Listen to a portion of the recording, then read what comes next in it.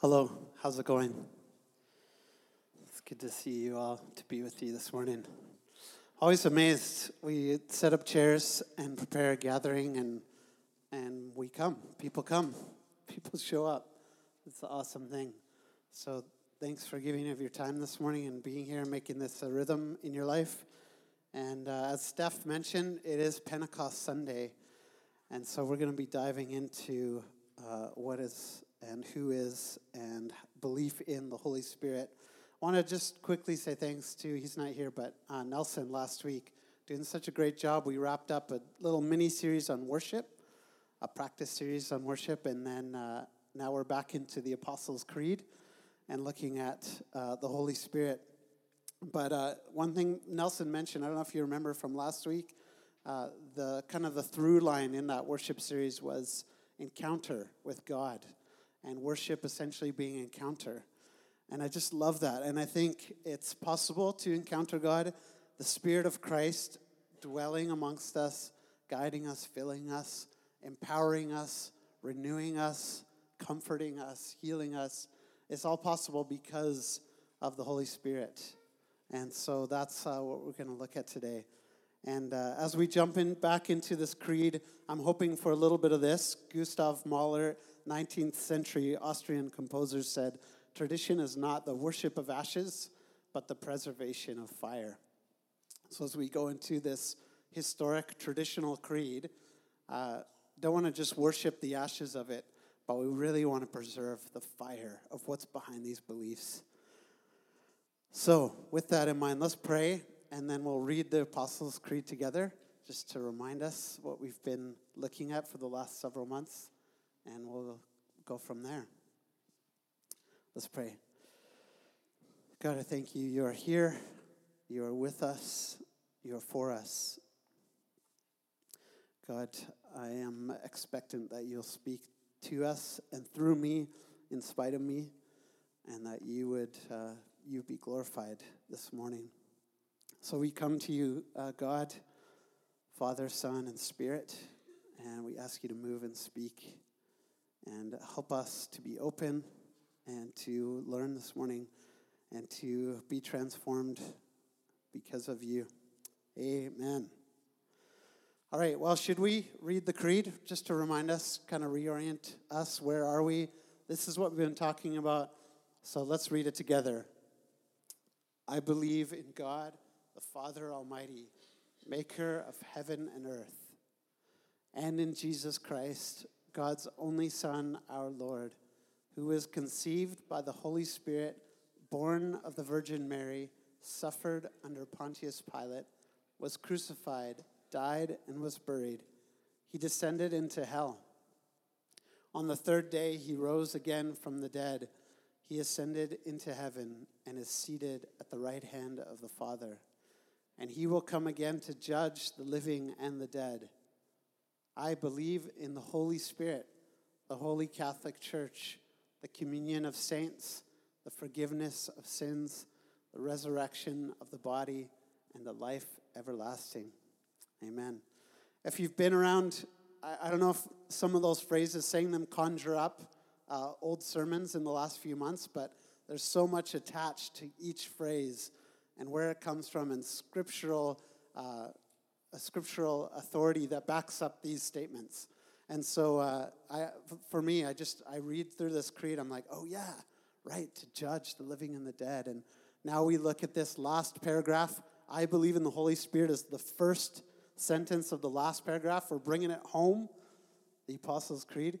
And I like J.I. Packer's outline. So paragraph 1, if you want to help me out here, Jordan, go back to the first one here. Yeah, I believe in God. He outlines it this way. This is the creative work of the Father. Then paragraph 2, the rescue and the work of Jesus in this side and the next. And then the third one is turning to the recreating work of the Spirit. And there's this sense of making things new, the work of the Spirit in, and if you look at the last slide, I believe in the Holy Spirit, the Holy Catholic Church, just a side note, is not the big C Catholic Church, but Catholic as in unified church. So don't be scared if you see that. or excited. I don't know what your feeling is when you see Catholic Church, but that's what it means. It's not saying we're turning Catholic or that we're Catholic in that sense. I'm going to stop talking because I'm just making it more confusing, but Holy Catholic just means unified church. And there's the newness in the church, the new community. So we're going to be talking about that. Forgiveness, where relationships are made new. Resurrection, the new existence. And everlasting life, the new fulfillment. So this is all because of the Holy Spirit. And everybody said, amen. Or some of you said, amen. But first comes this profession of faith in the Spirit. And again, to quote Packer, truly, it is a glorious thing to believe in the Holy Spirit. Well, my question is, why is it a glorious thing? I believe the phrase starts. I found this so helpful, but in one of the first or second sermons on the Apostles' Creed, Lance laid out for us a kind of a new way of viewing that phrase, I believe. Do you remember that? For how many of you was that an impactful shift for you in viewing the words, I believe? You don't have to raise your hands, but for me it was essential.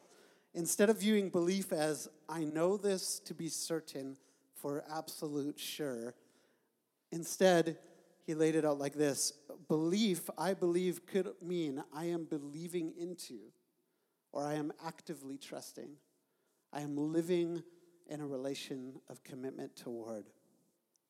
So helpful. So my question this morning, does it mean to believe or believe into the Holy Spirit? A quick confession here, I am a bit of a baseball poser. If you've seen me outside of Sunday gatherings, I love wearing baseball hats. I collect baseball hats, like my brother Spencer. And except I'm not speaking for you now. For me, I can actually say I love baseball. I believe in baseball. I went to San Francisco recently, and so I bought a San Francisco Giants hat. And of course, and it's so sweet. I just love it. It's crisp, it's fresh, black, orange. Oh, it's so good. But I don't regularly play baseball.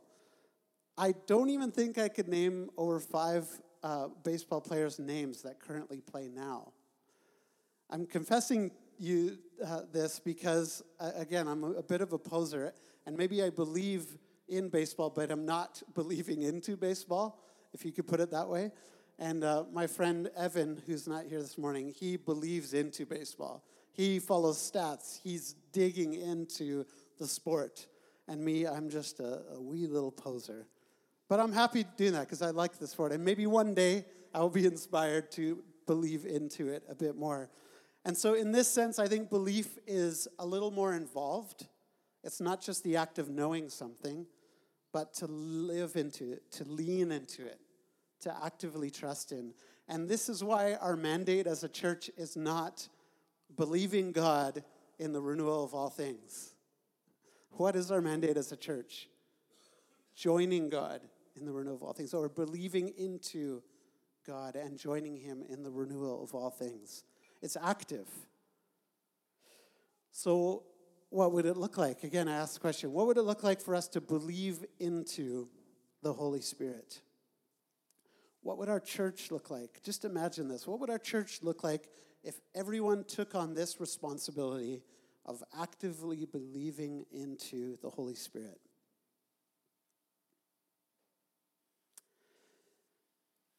When I was given this assignment to preach, I believe in the Holy Spirit. I got my assignment, Holy Spirit. Here we go. Step 2 was a mix of preparation, of study and prayer, kind of gathering some resources and praying, God, what do you want to say? What is the fresh word? This is something we talk about a lot, the Holy Spirit. What is the fresh word for today? So I entered into this kind of period of preparation, and I started reading about the text and the topic of the Holy Spirit. And this time, for some reason, it wasn't clicking. I wasn't jumping out to me. It was all feeling a little bit too mechanical. Like people were talking about the Holy Spirit and the actions and references here, but I wasn't feeling the breath the freshness of the Holy Spirit. It kind of felt a little bit like the moon landing. And this recent documentary that I watched, Apollo 11. How many of you seen that? Okay, good crowd, right?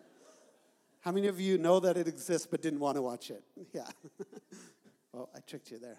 But Apollo 11 is a documentary about the mission to the moon, Neil Armstrong and his crew.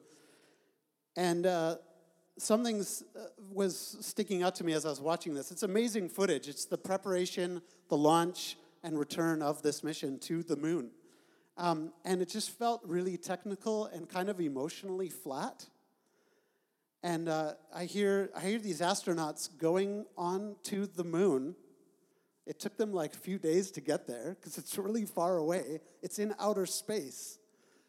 And they travel to the moon and they get onto the moon, and it's kind of like before Neil Armstrong says his famous quote, one small step for man, one giant leap for mankind.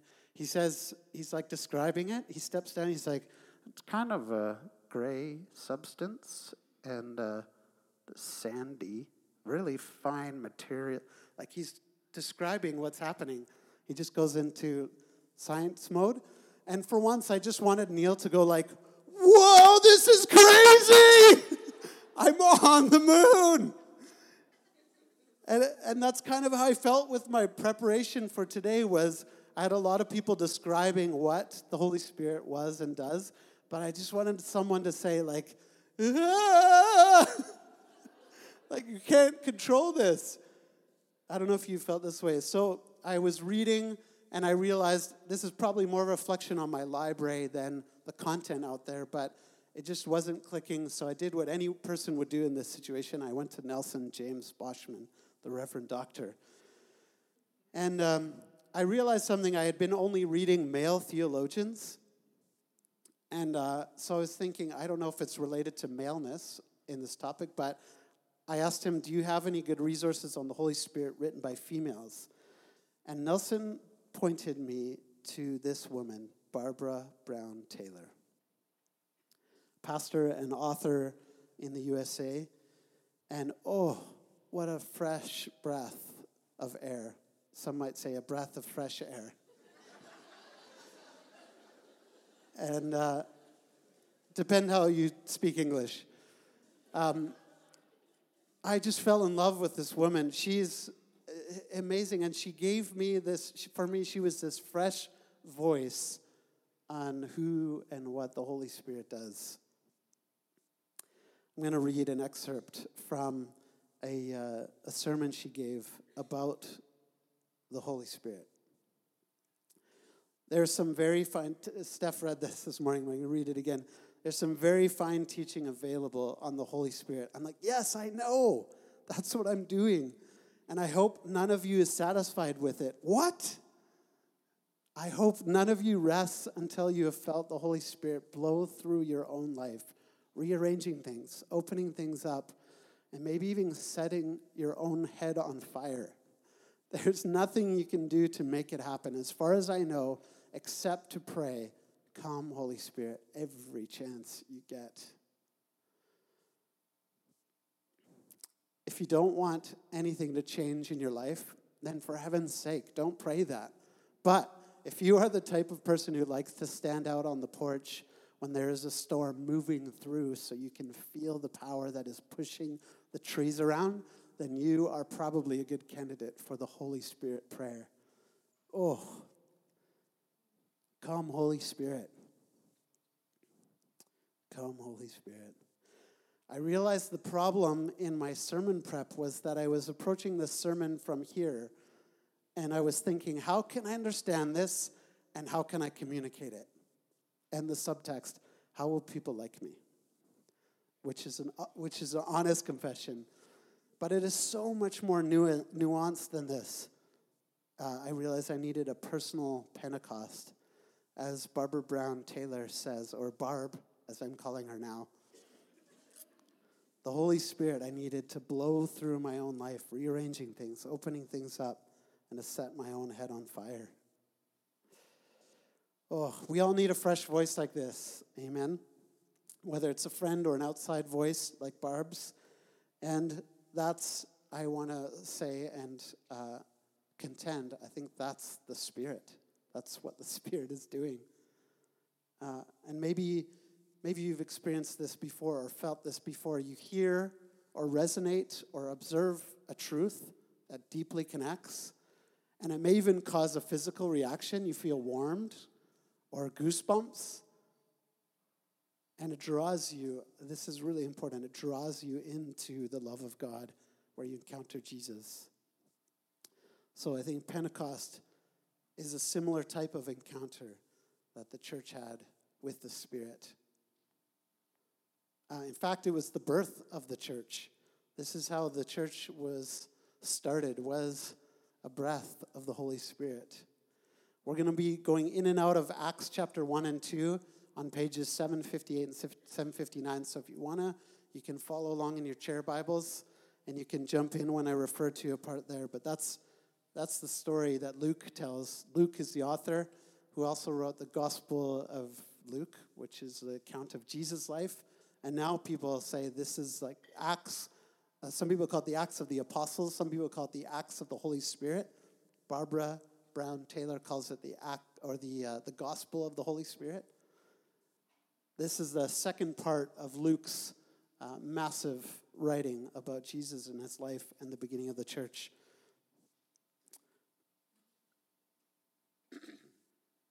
Acts 2, 1-2 says, when the day of Pentecost had come, they were all together in one place.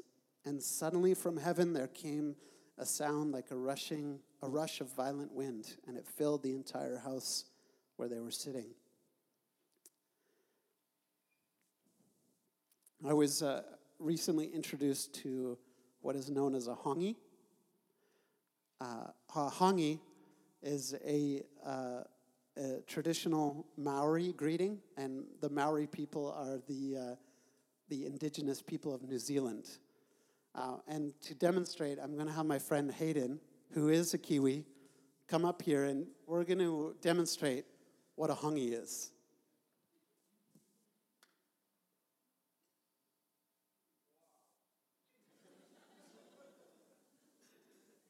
Oh, yes. Thank you, Hayden. What a trooper for getting up and going for it. But it's this really beautiful exchange, and awkward depending on how you feel about personal space. But it's the idea that this breath of life is exchanged in a symbolic show of unity. So where it's really powerful is when enemies engage in this traditional greeting. The word conspire, it can also mean this same thing, to breathe together. So do this with me. Take a breath in and out. So if breathing together means to conspire, we've officially just launched a conspiracy. And you can hear the word spirit in there too. Conspire, to be filled with the same Spirit, to be enlivened by the same wind. And we're sharing that in this space together in more ways than one. There's a connection to what's happening here spiritually when we do this. And Barbara Brown Taylor says, you're going to be hearing a lot from her this morning. She says, what happens between us when we come together to worship God is that the Holy Spirit swoops in and out among us, knitting us together through the songs we sing, the prayers we pray, the breaths we breathe. It can happen with 2 people, and it can happen with 2,000 people. It can scare us or comfort us, confuse us or clarify things for us. But as far as I can tell, the Holy Spirit never bullies us. We're always free to choose whether or how we will respond. Take another breath in and out.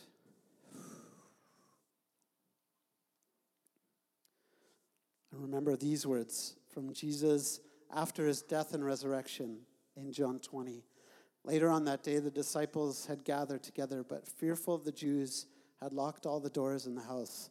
Jesus entered, stood among them, and said, "Peace to you." Then he showed them his hands and side.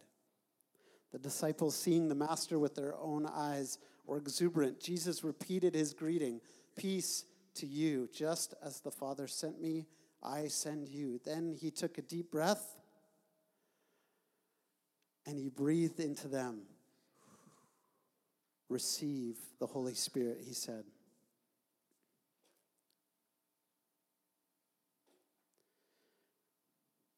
After this, you know the story, but I'm going to read another retelling of the story in the upper room where the Holy Spirit met and empowered the first church. Again, from Barbara Brown Taylor, this is her retelling of that moment. So just sit back and relax. Listen, imagine what it would be like to be in that room, to be among that people. Maybe even close your eyes if it helps you to focus. But here is the story of Pentecost.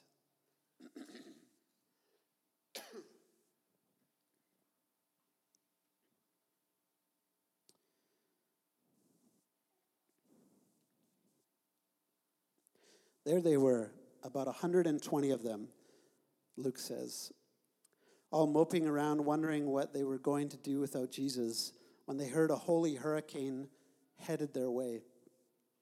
Before any of them could defend themselves, that mighty wind had blown through the entire house, striking sparks that burst into flames above their heads.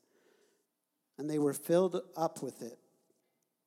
Every one of them was filled to the gills with God's own breath. Then something clamped down on them, and the air came out of them in languages they did not even know they knew. Like a room full of bagpipes, all going at once, they set up such a racket that they drew a crowd. People from all over the world who were in Jerusalem for the festival of Pentecost came leaning in the windows and pushing through the doors, surprised to hear someone speaking their own language so far from home.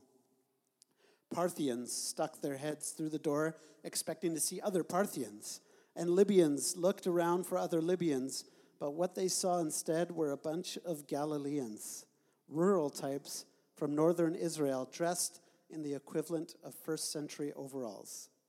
All of them going on and on about God's mighty acts like a bunch of PhDs in Middle Eastern languages. Before the day was over, the church had grown from 120 to more than 3,000. Shy people had become bold, scared people had become gutsy, and lost people had found a sure sense of direction.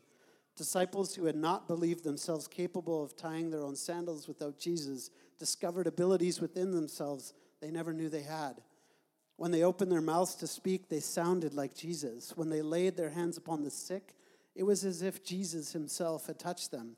In short order, they were doing things they had never seen anyone but him do. And there was no explanation for it, except that they had dared to inhale on the day of Pentecost. They had sucked in God's own breath, and they had been transformed by it. The Holy Spirit had entered into them the same way it had entered into Mary, the mother of Jesus, and for the same reason. It was time for God to be born again, not in one body this time, but in a body of believers who would receive the breath of life from their Lord and pass it on, using their own bodies to distribute the gift. The book of Acts is the story of their adventures, which is why I like to think of it as the gospel of the Holy Spirit. In the first 4 books of the New Testament, we learn the good news of what God did through Jesus Christ. In the book of Acts, we learn the good news of what God did through the Holy Spirit by performing artificial resuscitation on a room full of well-intentioned bumblers and turning them into a force that changed the history of the world. And she continues, and it's on the screen. The question for me is whether we still believe in a God who acts like that. Do we still believe in a God who blows through closed doors and sets our heads on fire? Do we still believe in a God with power to transform us, both as individuals and as people? Or have we come to an unspoken agreement that our God is pretty old and tired by now? Someone to whom we may address our prayer requests, but not anyone we really expect to change our lives.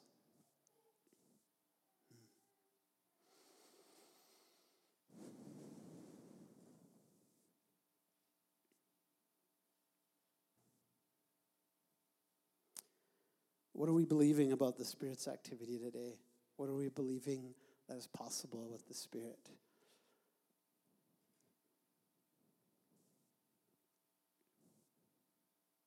I read in Scripture this magnificent list, the Holy Spirit's activity to convict, guide, regenerate, reveal, empowers, fills, calls, teaches, anoints, washes, renews, unifies, seals, guarantees, speaks, comforts, heals, transforms, cries, gives, makes, reminds, moves.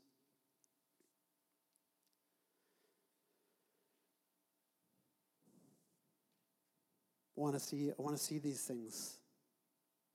Come, Holy Spirit.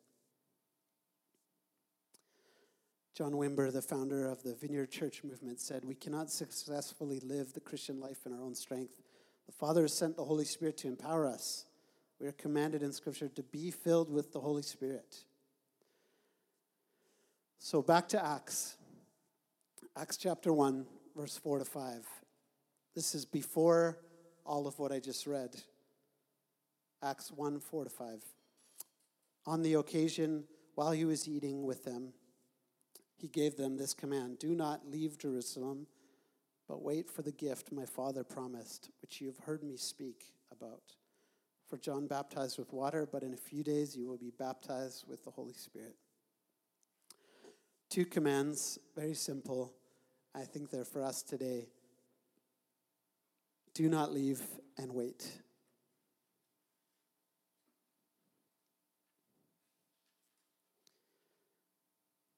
In just a moment, we're going to enter a time of response.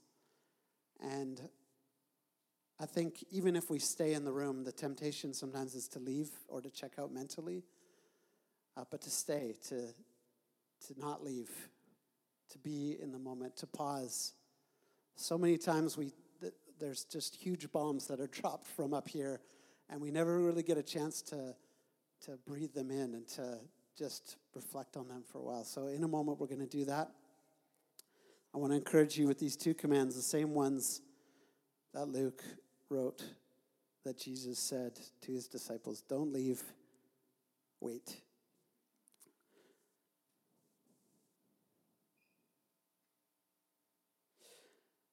Do not leave. Again, I think mentally we can check out, but sometimes it's the hardest thing to do, just to remain present, to stay there. And the reason we can is because Barbara Brown Taylor said the Holy Spirit never bullies us. We're always free to choose whether or how we will respond. So I can say honestly, if you have felt bullied or pressured into responding to the Holy Spirit, I can say that is not the Spirit. And if you are feeling convicted about change, maybe that's the Spirit. Regardless, whatever way the Spirit is speaking to you this morning, stay in the room, stay mentally, spiritually. Don't leave. I'm reminded of, and Mitch helped me remind myself of this, but his shirt. Can you stand up for a second? I don't know if you can see there, but he's got some loggerhead turtles on his shirt. It's a really great shirt. Congrats to the designer. And I don't know if you remember this, but I like to say I declared the mascot for Artisan Church is the loggerhead turtle. And there's a couple of sermons there in a row where we focused on this animal, this creature, that the only way it can survive is if it stays in the current. And this animal from birth is instinctively drawn to the ocean and follows the current on this crazy journey, thousands of miles in the water, and it can't do it unless it's in the current. And it's such a beautiful picture of how we as Christians, we can't survive, we can't do anything of importance without the Spirit moving us, guiding us along. What happens to the loggerhead turtle when it falls out of the current? When it leaves the current, it's death. There's still water, there's garbage and junk, but in the river there's life. It's flowing, it's moving, and I just think it's such a great example, such a great picture for us as followers of Christ to stay in the current, to do what it takes. It doesn't mean we get a free ride. We don't go in the current and like, woohoo, this is awesome. Sometimes we need that, But we still flap our little fins. We go here and there. We're pushing along.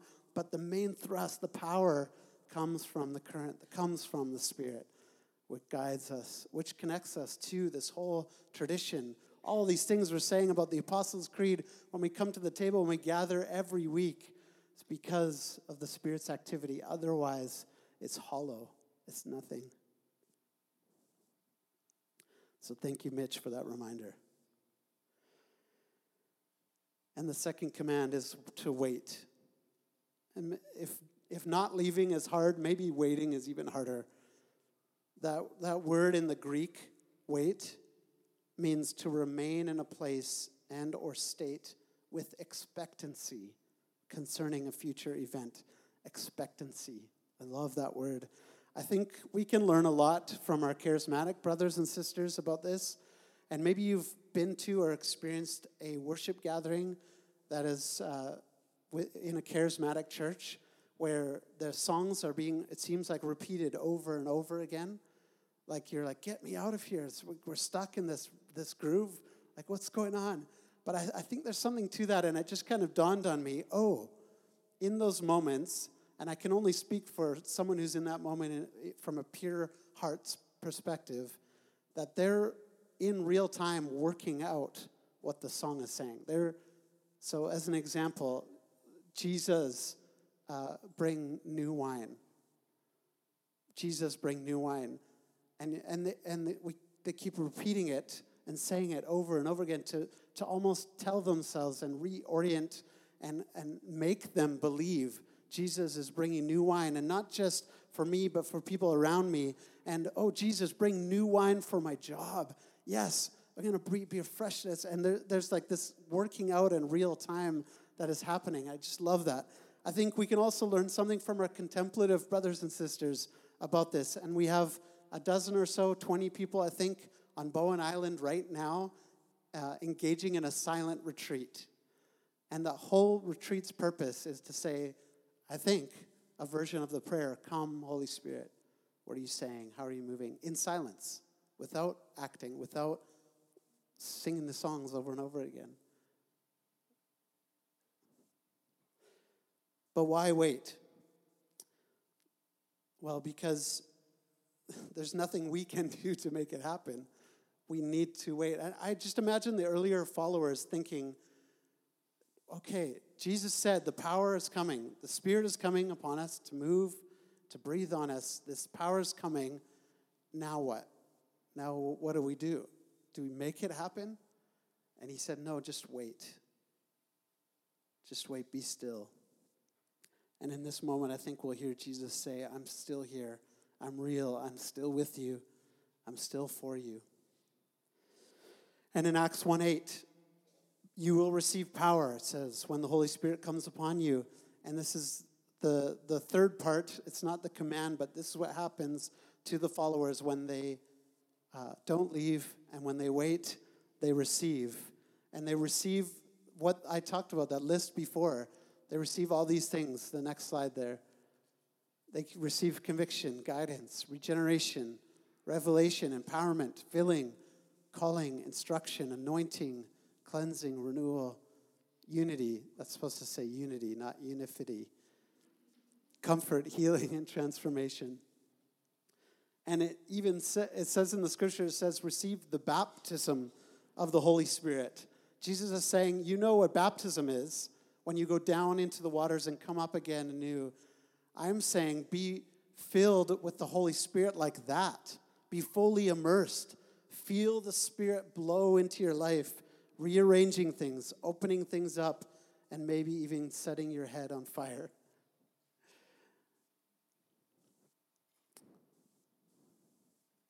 Come, Holy Spirit.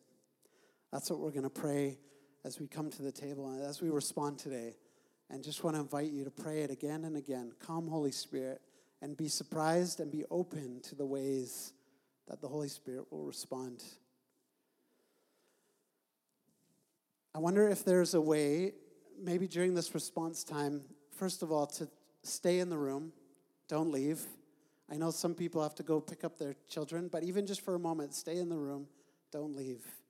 And then as we respond today, wait for the Spirit as you say, "Come, Holy Spirit." And I want to encourage you in the response time, not just to go through the motions, not just to come to the table because that's what you do, not to ignore the prayers of the people table because that's what you do, not to ignore the prayer that's happening over here, or an opportunity perhaps to ask God for a word of encouragement for someone in this room. We can be living and active in the Spirit right now in this time and space. So as we come to the table this morning, I want to invite us to this response and to say that prayer for us personally and collectively. Come, Holy Spirit, and just see what the Spirit will do as you open up to that prayer. Does that sound good? It's kind of awesome how this worked out, but I wasn't planning on sharing this, but my last word of the sermon was "Come, Holy Spirit," and just the way the formatting worked, it just ended up on the last page. It's just one huge page with "Come, Holy Spirit." I think maybe that's symbolic. There's a lot of work to be done, a lot of page to fill in yet, that we don't have all the answers, but simply to pray that prayer. So if you will, join me in this. I'm going to be praying this prayer too. Who's on the prayer team this morning? Bree and I will be over here praying for you. If you need anything, if you want to pray, bring something to the Lord together. We'll gladly do that together. Like I said, consider what the Spirit is saying to you. Maybe an encouraging word for someone in the room. Maybe He's calling you to just say it quietly to yourself. Come, Holy Spirit. And as we say the table litany, which we say every week, let's view it with a fresh lens through the Spirit's work. All right? The gospel is the good news that God, our Father, the Creator, out of His great love,